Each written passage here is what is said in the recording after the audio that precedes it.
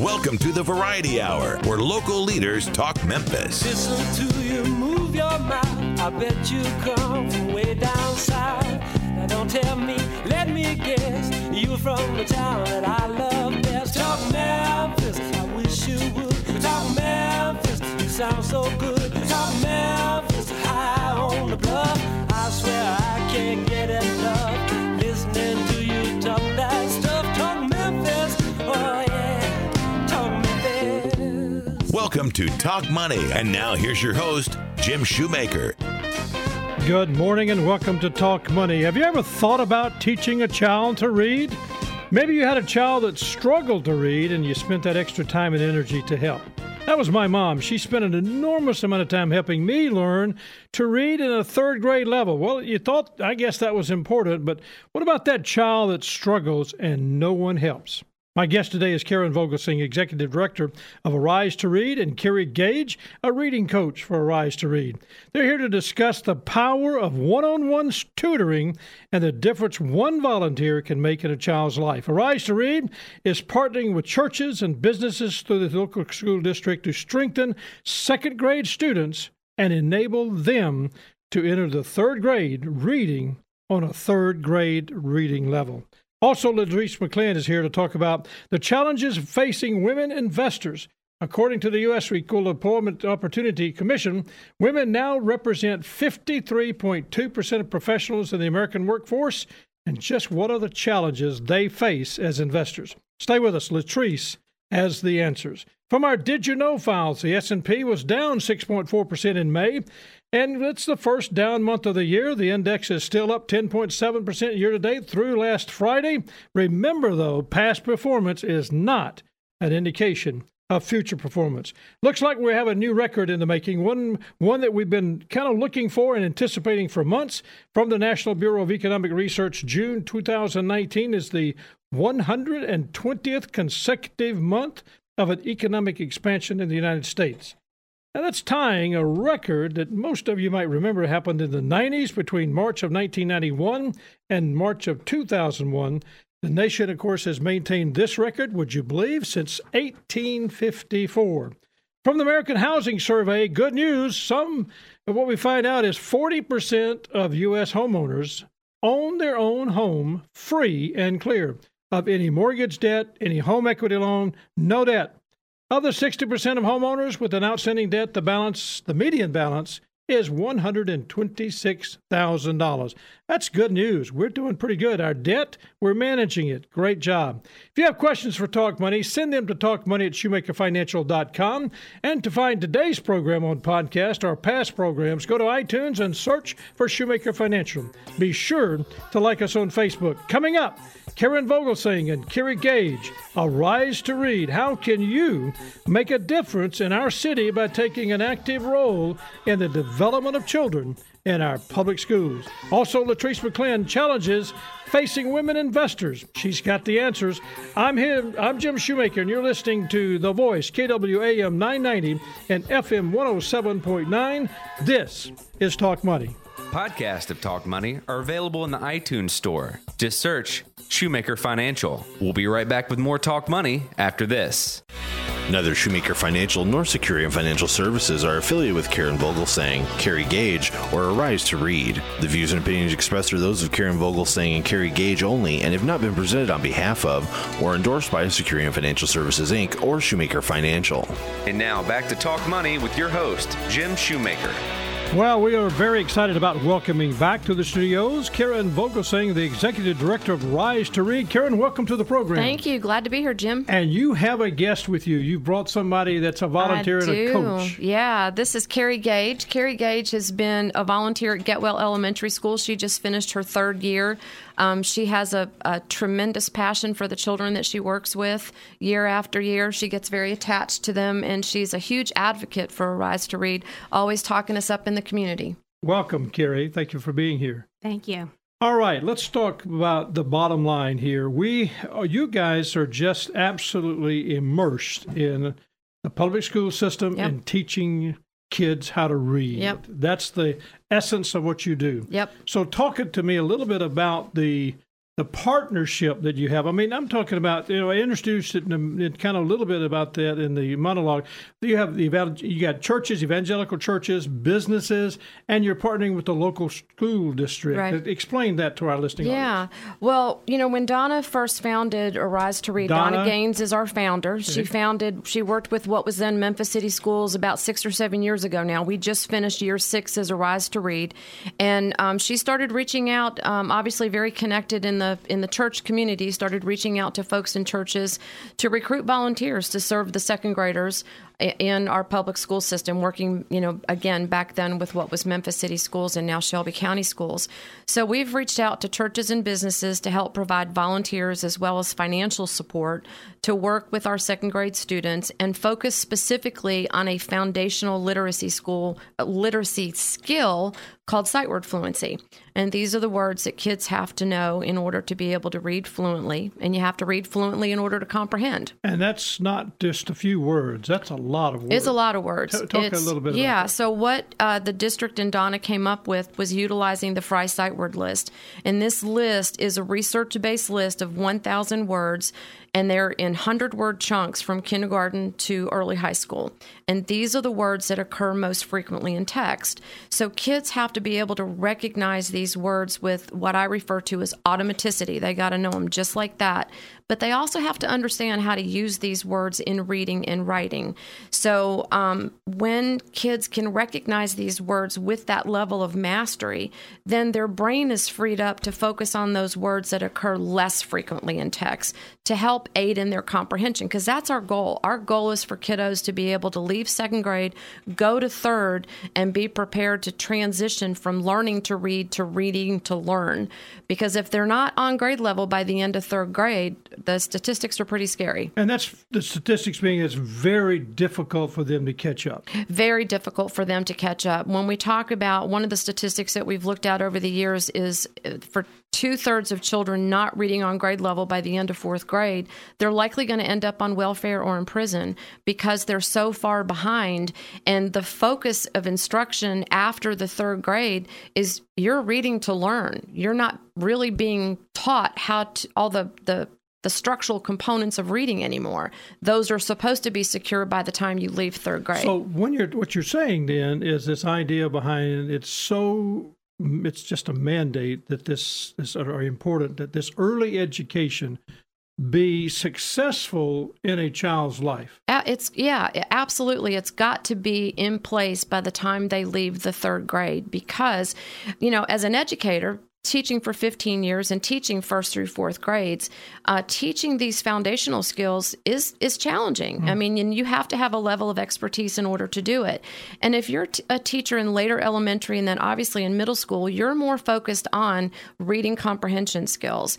And those reading comprehension skills also apply in science and social studies. So it's our K-2 teachers that are really laying the firm foundation for our kiddos.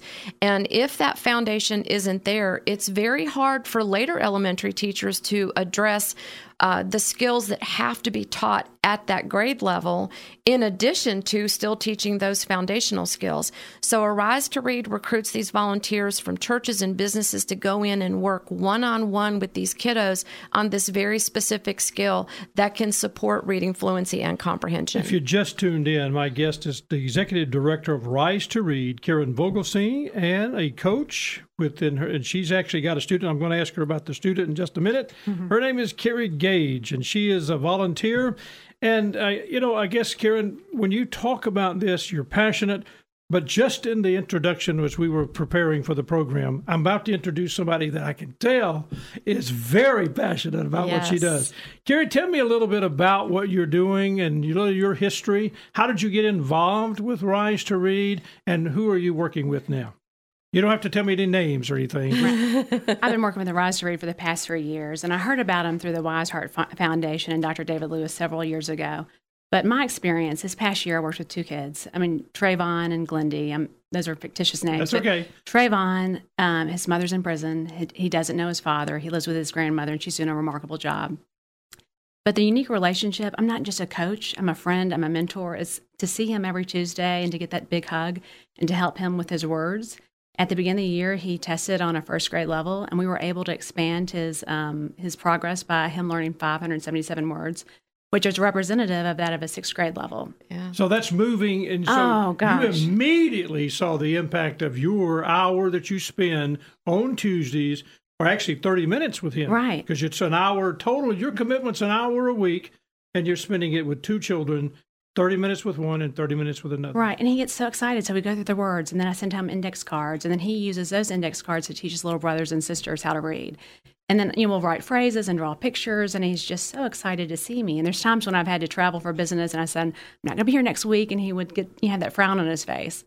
Yeah. But just being that friend and mentor. But then my other child, Glendy's Hispanic. They don't speak English in the home.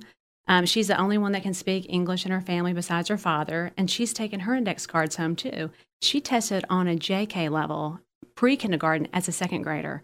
Her words expanded by 177, but the challenges that she's facing, but it's been instrumental. It's so rewarding for me, probably more rewarding for me than it is for them. But when you see the light go off and they're so excited to learn, and they realize that it's not hard, it's not difficult, and that we're all there helping together, That makes a difference. it makes a huge difference. I read something about this whole idea. You said that the family, the difference, the mom's in prison, the dad doesn't know his dad.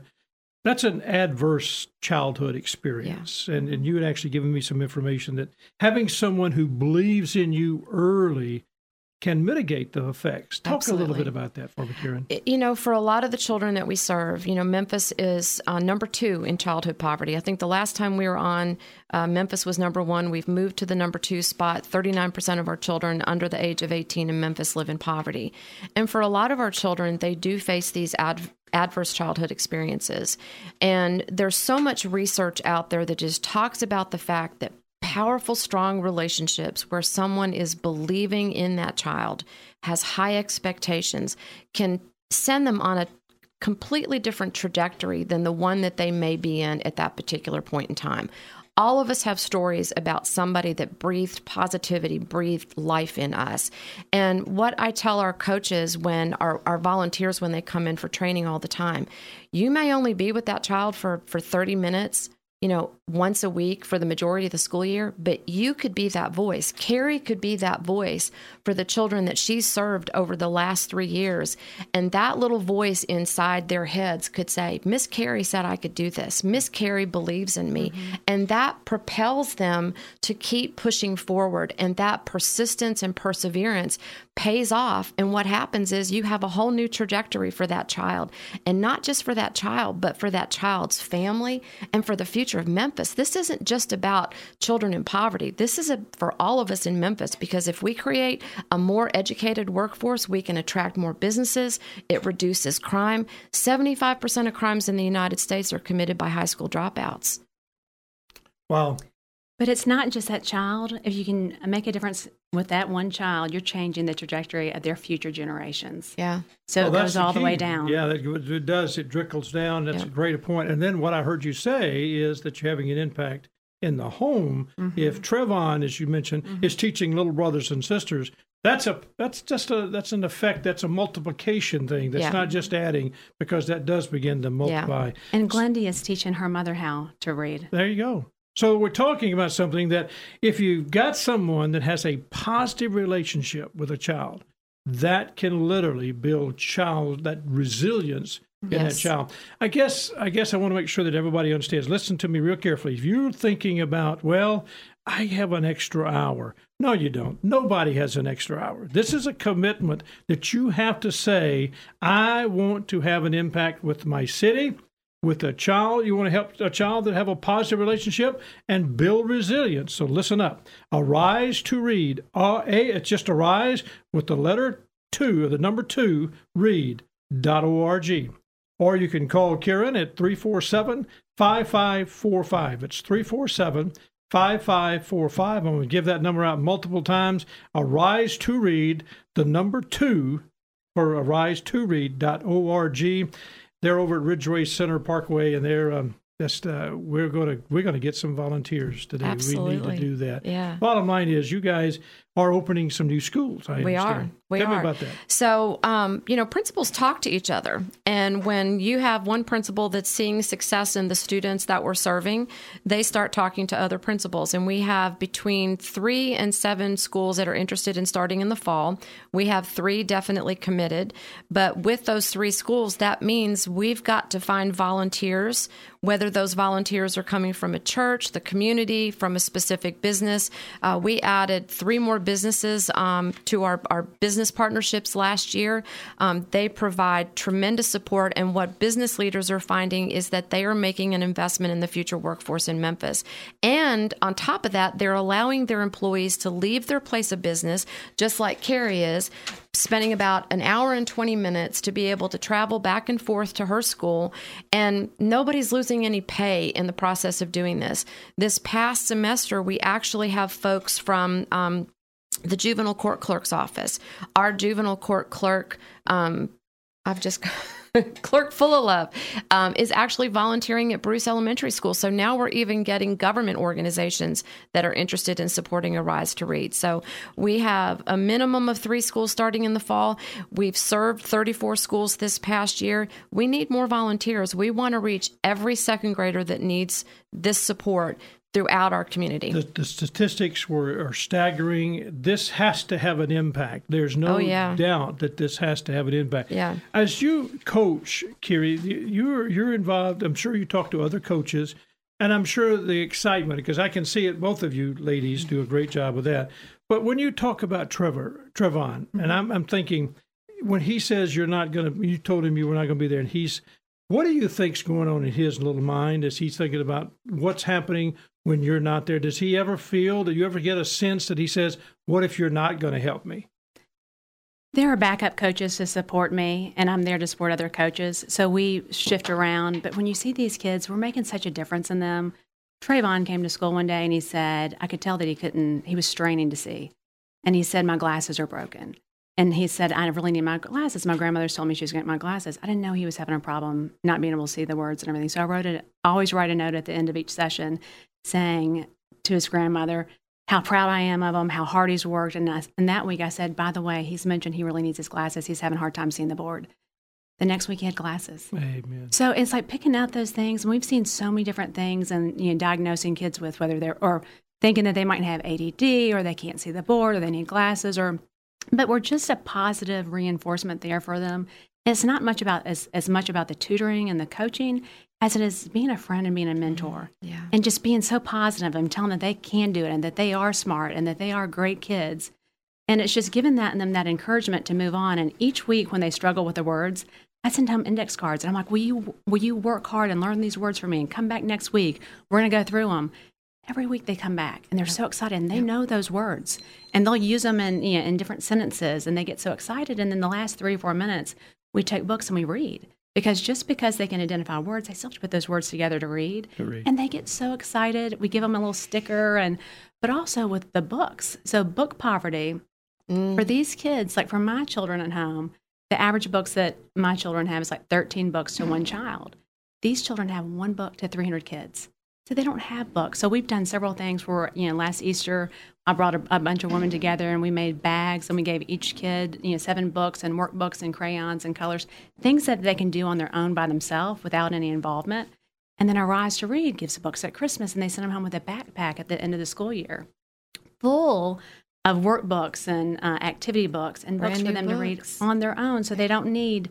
They would love to have interaction with someone else, but if they're at home by themselves, they can keep themselves busy and they can continue their skills. That's great. Yeah. What I'm hearing is that you're talking about someone who believes in a child early, and that's going to have that positive relationship. That positive relationship builds resilience, and these kids need resilience. Yes. Absolutely. That's a perfect thought.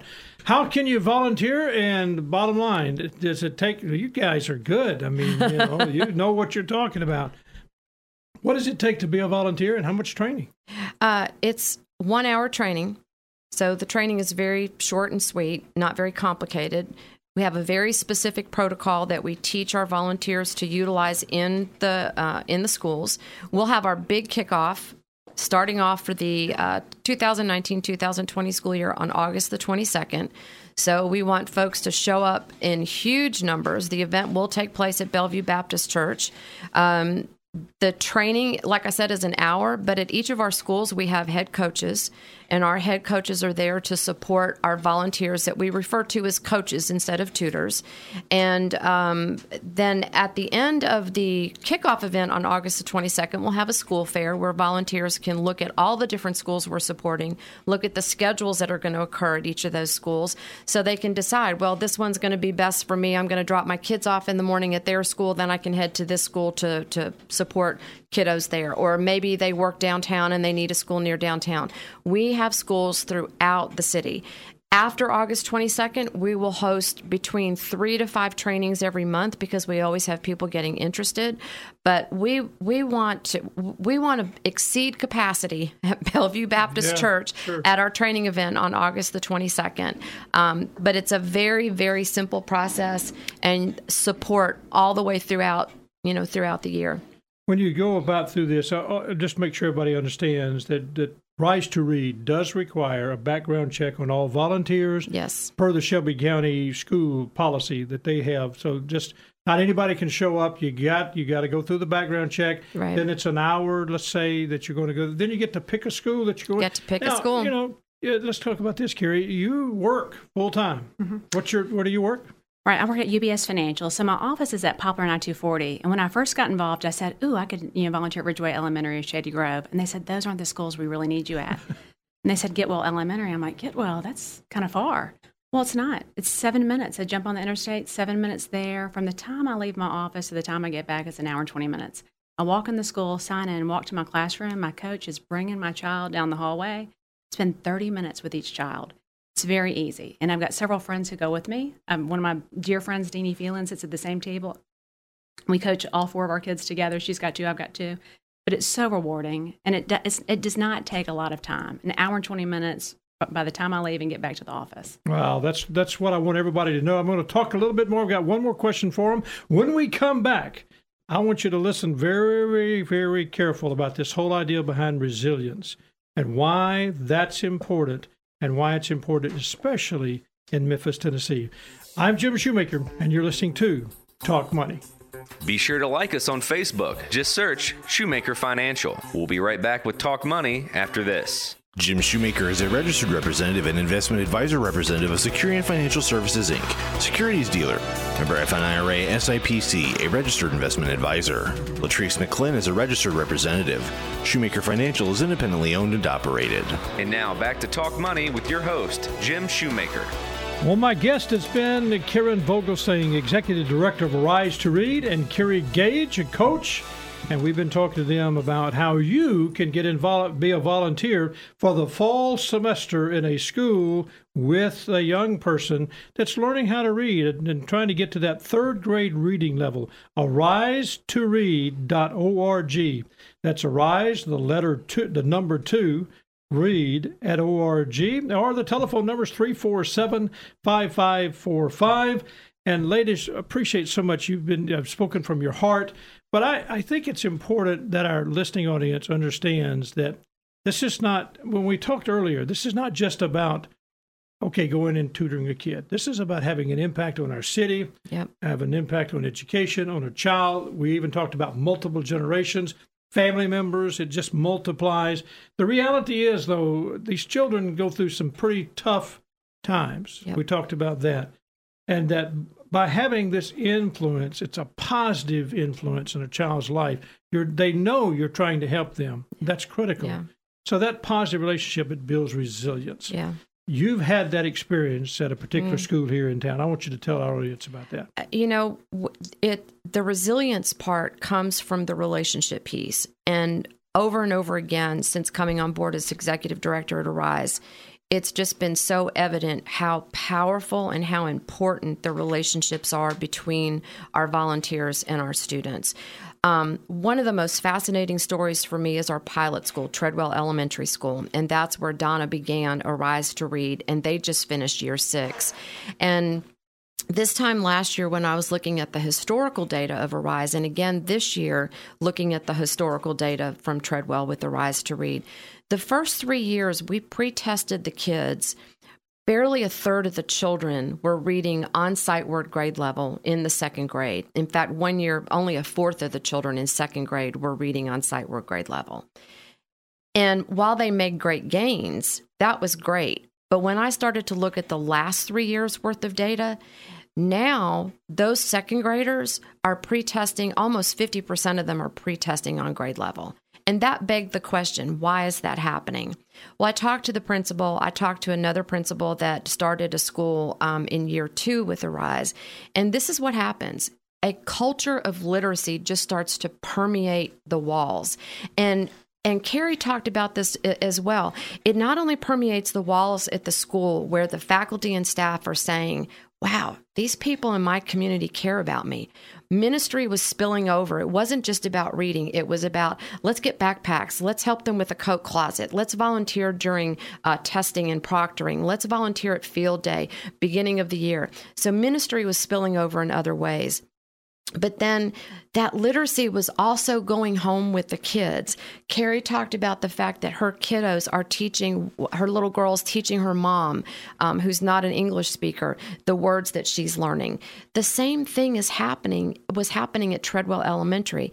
Alex Coleman is a coach at Treadwell, and he shared the story with me last year that one of the little boys he coached a couple years earlier came running up to him saying, Mr. Alex, guess what? I taught my little brother to read these words. And so the families were feeling the impact as well. That's where that resilience that seed is planted in situations like that, and it just blossoms. And Treadwell is definitely a testament to that, because we're seeing that happen there. And more and more kids, and in fact, when Arise to Read got started at Treadwell, they were on the priority list. And when those first year second graders finished in 2017 and Treadwell got their results back, they were off the priority list, because we really believe that those second graders had an impact from third to fourth to fifth grade, helping that school come off a high priority list with the state of Tennessee. If you want to have an impact in your community, that's one. If you want to have an impact on a child, that's two. But here's the results. All I have to do is spend 10 minutes with you guys and see that this really has an impact on you. Yeah. And that's probably the side of the fact that people forget. Sure, I'm teaching Trevon how to read, and I'm having him. That's important, but I can see it as an effect on Miss Gage, too. No question, Karen, obviously it does you. You can tell you drip with it. I know, it's just there. And you know what, ladies, that's really what you would expect. I mean, you're passionate about what God's called you to do and how you're being used to have an impact on our city. If you would like to volunteer, just give Karen Vogelsing a call. She's the executive director. Telephone number is 347-5545, 347-5545. Arise to Read, Arise, the number 2, read at ORG. Give them a call. Guys, thanks so much for being with us today. Thank you. Oh, thank you so much. It was such a pleasure to have you, just being a part of the program, but really talking about the city of Memphis and the impact that you're having. And I appreciate it, because I don't want anybody to think this is not just for ladies. It's got men. We need everybody. Yep, so just be sure you're paying attention. 347-5545. Coming up, Latrice McClin. She is going to talk about challenges of women investors. There are several. You do not want to miss that part of the program. She'll be with us in just a minute. I'm Jim Shoemaker, and you're listening to Talk Money. If you have questions you'd like to have answered on the program, email them to talkmoney@shoemakerfinancial.com. We'll be right back with Talk Money after this. Though he is most famous for his very public part in the Scopes trial in Dayton, Tennessee, which concluded his life in 1925, William Jennings Bryan made a lasting impression on many aspects of American civil life and on the shape of our cultural landscape. Devout, populist, and progressive, Bryan was known as the Great Commoner for his faith in the collective wisdom of the American people. During his run for president in 1896, Bryan set the standard for future campaigns, delivering over 500 speeches across the nation while the other candidates stayed home, and was the first presidential candidate to campaign in a car. Though he never won the presidency, his efforts were rewarded by his appointment as Secretary of State under President Wilson. After resigning from this post in 1915, Bryan remained publicly active and campaigned vigorously for women's suffrage, which was passed as a constitutional amendment 5 years later. The phrase, "He kept the faith," is his epitaph. This has been another Mid-South History Moment, brought to you by Shoemaker Financial. This material represents an assessment of the market environment at a specific point in time and is not intended to be a forecast of future events or a guarantee of future results. This information is not investment advice or a recommendation. And now back to Talk Money with your host, Jim Shoemaker. Well, in the second half of the program, I am privileged to have Latrice McClin from Shoemaker Financial. She's talking about some big issues that face women investors today. And we've done this program kind of a little bit about it. She's done an enormous amount of research. By the way, just to give you a heads up, if you would like her to speak to your organization, don't hesitate to give her a call. She frequently speaks around the community and does a lot of education. She's a part of our financial literacy team. Welcome to the program, Latrice. Thanks, Jim, for having me here this morning. You know, this idea that I said in the monologue that 53.2% of professionals in the American workplace, well, I get that tongue-tied, I get that fixed, workforce, actually, are women today, according to the U.S. Equal Employment Opportunity Commission. Now, with that large group, it's now 53.2%, women face unique challenges. They're looking at managing their financial lives and planning for a secure future, and they've got all kinds of things going on. So financial literacy, which you specialize and teach a lot, is very important. Help me understand some of the major issues that you see as you're talking to ladies. Well, Jim, one of the first things that I see is just longevity. Obviously, we don't know how long we're going to live, and statistics are showing that women are living longer than men. And with that happening, sometimes the women, they don't know, okay, these are the financial decisions that I need to make. And they're trying to figure all of that out. And that can be very stressful for them. You know, just to bring that to a personal thought, my wife and I are, I no doubt that she will live longer than me, probably, no question. I mean, you look at her, we don't have to go into that, but that's easy. A picture would do 1,000 words. The reality, though, I took the time in the last 6 to 9 months, and I said, look, I'm going to try to help, because you're right. I've made 90% of the financial decisions. I never make a decision without her input. Thank goodness I have learned that, and she's extremely wise. She's kept me from making some terrible mistakes. And, when she looks at me, she says, that's not smart. And I go, okay, that's out. So I move on. But, when it comes to pulling that string on something, she hasn't been doing that. So she did. I get this idea, but the fact that longevity, because someday she will be the one. How do you coach someone to understand the importance or around that understanding what they need to know?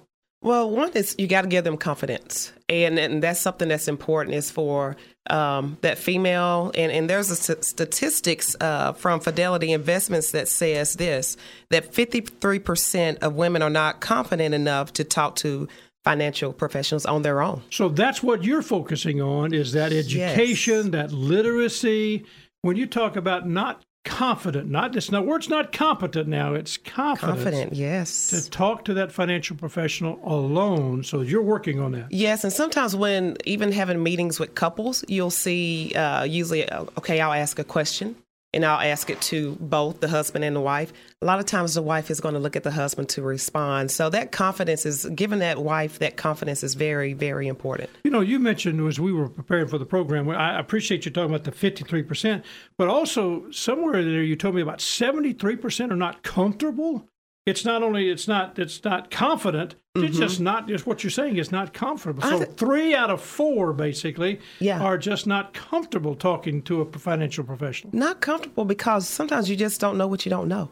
And so it's educating and learning and working with that financial professional to get that confidence and to get the information that they need to make decisions. So I think it's this kind of summarize a little bit of this longevity issue. Women are living longer. Yes. And that statistically we can see that. We understand that. At age, a 65-year-old woman's got she's going to live to be 85. If she lives to be 85, she's got a 65% chance of living longer. So I think those are all things that we need to think about. But what you really say, this lack of involvement in financial affairs really does create this extremely vulnerable state. And what we're trying to do, what you're working hard at, is doing this education process to get them around that and more comfortable. Yes, it's doing that, getting involved, knowing what's going on, and just sometimes understanding terms or learning terms and speaking that language so you can understand what's going on with your finances. Well, I think we always tell everybody at the office, too, and I know you do this extremely well, that both spouses, if they're married, or they have a relationship, take part of financial decision-making and planning so that each person understands what you're talking about. Exactly. All right, longevity being the first challenge. I get it, and my wife gets it. She's going to live longer than me, but what's the second challenge? Well, this second one is just lower expected earnings, and that's just income from your job. Women are bringing home smaller paychecks. And this is a really interesting statistic from the Bureau of Labor Statistics. And this is actually from 2015, and it says that the median annual income for women was only 81% of the men's income. So this is really neat. Yesterday, I was at a women's breakfast, and they actually stated the statistic for now is actually 77%. So it's gotten a little worse. 2019 has gotten worse.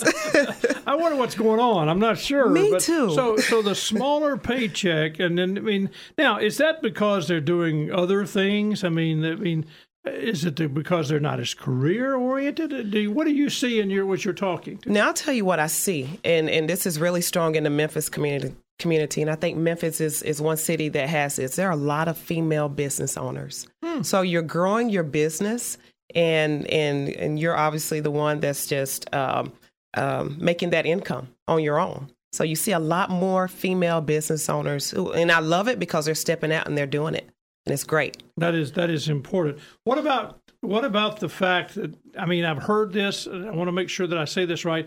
This whole idea behind time out of the workforce. They've got a family to raise, and then all of a sudden they become the caregiver. Yes, and most of the time, women are going to be the caregiver of a family member, of a parent, of their children. So they have to take time away. So with them taking time away, that's allowing them to not make as much income as they normally would if they were. So that's working. Another side of the lowering expected earnings. I can see that one more than the growth. But I like what you said. There's more business owners, and that's a real positive thing for the city. All right, so we've talked about longevity. We understand that. Talked about lower paycheck or maybe expected earnings as just being a little bit lower. So these are challenges. Number 3, what would you call number 3? Number 3 is women are more conservative investors. Amen. I know that. No question about it. But not all women. Not all women. Because I do have a couple that are far more aggressive than their husbands. So, but on average, you would say, does that have anything to do with the fact that maybe they're thinking about the nest? They want the nest to be taken care of, and they want to be conservative. They don't want to mess the nest up. What's your thoughts? I think, like a lot of people, it's just fear. And there was an article in Investor News that says women are more reluctant than men to accept risk in their portfolios, and this leads to conservative portfolios. And sometimes they don't even want to invest in the market. Oh, so it's fear that drives that. Just because I can see that whole idea. I guess if you just tuned in, my guest is Latrice McClin. She counsels and works. She's part of our financial literacy teams, does a lot of speaking. If you want to talk with her, don't hesitate to give her a call at 757-5757. We're talking about the challenges that women investors have. And Latrice, I think you do a great job. You've done an enormous amount of research. When you put your presentations together, this is not just off the cuff or off the top of your head. You do your research. And we've talked about longevity. We've talked about lower expected earnings. These are definitely challenges, but they are conservative. Number 3 was the fact that you said they're more conservative. But how do you work around that conservative side of that investor to help them understand the big picture of an investment program? Well, it's what we do, what all of us do in working in the profession is just educating our clients, helping them to understand, meeting them where they are and helping them to understand, okay, this is where you want to be. This is how we're going to help you get to this goal that you have. So sometimes with being an extremely conservative investor, your money may not grow to where it keeps up with inflation. So that's going to hurt them in the long run. And they need to understand that. Yes. Okay, so I hear what you're saying. You're giving them some type of guidance. You're being a guide for them. You're helping them see the problem, which may be inflation. So they're helping them see and understand that. So you're providing some type of a strategic thought process to give them, helping through that. Not just tell them to do it, but show them how to do it. And Jim, sometimes too, it's their first time working with a financial professional. So you have to, like I said, you have to meet them where they are and start educating them there and helping them through the process. All right. I think that is so critical. We're going to take a break. When we come back, this next particular challenge blew me away when you were sharing it with me earlier. I just amazes me. So you don't want to miss this. You really want to hear, because she's going to lay out some things we need to be extremely sensitive to, and every woman needs to know. No question about it. We're talking about challenges that are facing the investor if she's a woman. And you do not want to miss what's coming up. I'm Jim Shoemaker. You're listening to Talk Money. Podcasts for Talk Money are available for iOS mobile devices in the iTunes Store. Just search Shoemaker Financial. We'll be right back with Talk Money after this.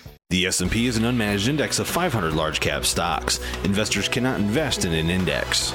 Investments will fluctuate and when redeemed may be worth more or less than when originally invested. And now back to Talk Money with your host, Jim Shoemaker. Well, we're talking with Latrice McClins from Shoemaker Financial. Our subject, challenges facing women investors. We've talked about longevity, just living too long. That's just the bottom line. It's not that hard to figure that one out. But the second one was kind of interesting, lower expected earnings. And then we talked about that women are definitely more conservative. Now, this next one is going to knock your socks off. Maybe not a surprise to anybody. It surprised me because it is so disproportionately against women. And that's just not the way it should be. Women are disproportionately affected by divorce. Latrice? So you have to think about this. Divorce is not only going to affect the emotional side for the spouses, and the children, and the home is disrupted. So the financial side is really disrupted. And this statistic is going to really shock a lot of people. But the Huffington Post said that women experience 73% reduction of standard living after divorce versus the husband's 42% increase in standard living. Isn't that crazy? I don't even want to go there. I mean, that is so unbelievable. And, it's going from a dual income, a lot of cases, to a single income. And the mom, by and large, most of the time, unless you've got some rogue renegade mom, gets the children. And dad's supposed to support, and as well as I do, that sometimes that doesn't happen. So we're talking about this 42% increase in standard of living, the husband's 42% increase, the 73% reduction. Yeah. Now, I want to go back over that again. So 73% reduction to the lady's standard of living after a divorce, contrasted with the husband's 42% increase in standard of living after divorce. I don't get it. Never will get it. Don't understand it. No. Don't want my wife to know that, because that would not be good. But they're left to raise the children. They're left, and they don't really understand because they haven't been exposed to it, the financial side. So, Latrice, again, this is tough on women. How do you help them? Well, it's and I'm going back to the foundation and basics of just meeting them where they are and continuing to educate them and help them through the process. So you're not only helping them just the financial side, but you're kind of counseling them as well to make sure, okay, and help them understand, hey, you're going to be fine, you're going to be okay, but it's a process. So if you're going through that process with that woman that's going through the divorce, and I mean, she's got a chance to go into poverty with this. She does. So there's a lot of things. You've got to do some proper planning. You got to get involved with someone to help them make financial decisions. So summarize, how do you say for them to take control of their financial future? Just with that is working with the financial professional and just taking steps. And it's a process. I always let people know, hey, this is a process. This is not going to be something that's done overnight for you. It's a process of us working together and communicating and just being on the same page so we can reach that goal and get you to where you want to be. That's not easy. No, it's not. I mean, so you talk about the woman should educate herself. So that's where you come in, the education side. But do you give them specifics? I mean, do they need financial literacy in investments or just financial literacy in the whole idea of finances? I think it starts with the basics. That's where it starts, and not getting too in the weeds with everything. But eventually, it's getting the investment so you can get some growth on whatever you're trying to do. But the basics and the foundations is definitely where you start. Because think about it, they're divorced. They're starting almost at the beginning. They're starting at the bottom level and just trying to begin their new normal, as you can say. If you just tuned in, my guest right now is Latrice McClin. She is talking about challenges facing women investors. Number one was longevity. You just live too long. You're going to outlive your husband. You haven't been involved in making decisions. Get someone to help you with that. The second part that she talks about is lower expected earnings. Maybe you've got to be the caregiver. So understand that you may not have as much money to do the investings. You need to practice, learning about it. And then, of course, you are more conservative by nature. So don't forget that. Learn how to deal with divorce. Get somebody to help you. Latrice, thanks so much for being a part of today's program. Thank you so much. It's always good to have you. If you've been listening, of course, to The Voice, KWAM 990 and FM 107.9. My guest earlier was Karen Vogelsang and Carrie Cage, and she is there with Rise to Read. You can call them at 901-347-5545 or go online to arise2read.org. Also, Latrice McClin, if you would like to talk with Latrice, give her a call at 901-757-5757. We hope you've enjoyed today's program. As always, thanks for listening. If you have questions for Talk Money, send them to talkmoney@shoemakerfinancial.com. To find today's program on podcast or past programs, go to iTunes and search for Shoemaker Financial. Be sure to like us on Facebook. Thanks so much for being a part of today's program. As listening, you're faithful with it. I'm Jim Shoemaker, and this is Talk Money. Talk Money is produced by Greg Ratliff. Guest and content coordination, Francis Fortner. Production assistant, Eleanor Moskowitz. Compliance officer, Tommy Armstrong. Mid-South History Moment, Rebecca Brazier and Drew Johnson. We'll see you next week on Talk Money. Jim Shoemaker is a registered representative and investment advisor representative of Securian Financial Services, Inc., securities dealer. Member FNIRA SIPC, a registered investment advisor. Latrice McClin is a registered representative. Shoemaker Financial is independently owned and operated. Dollar bills, y'all. Come on.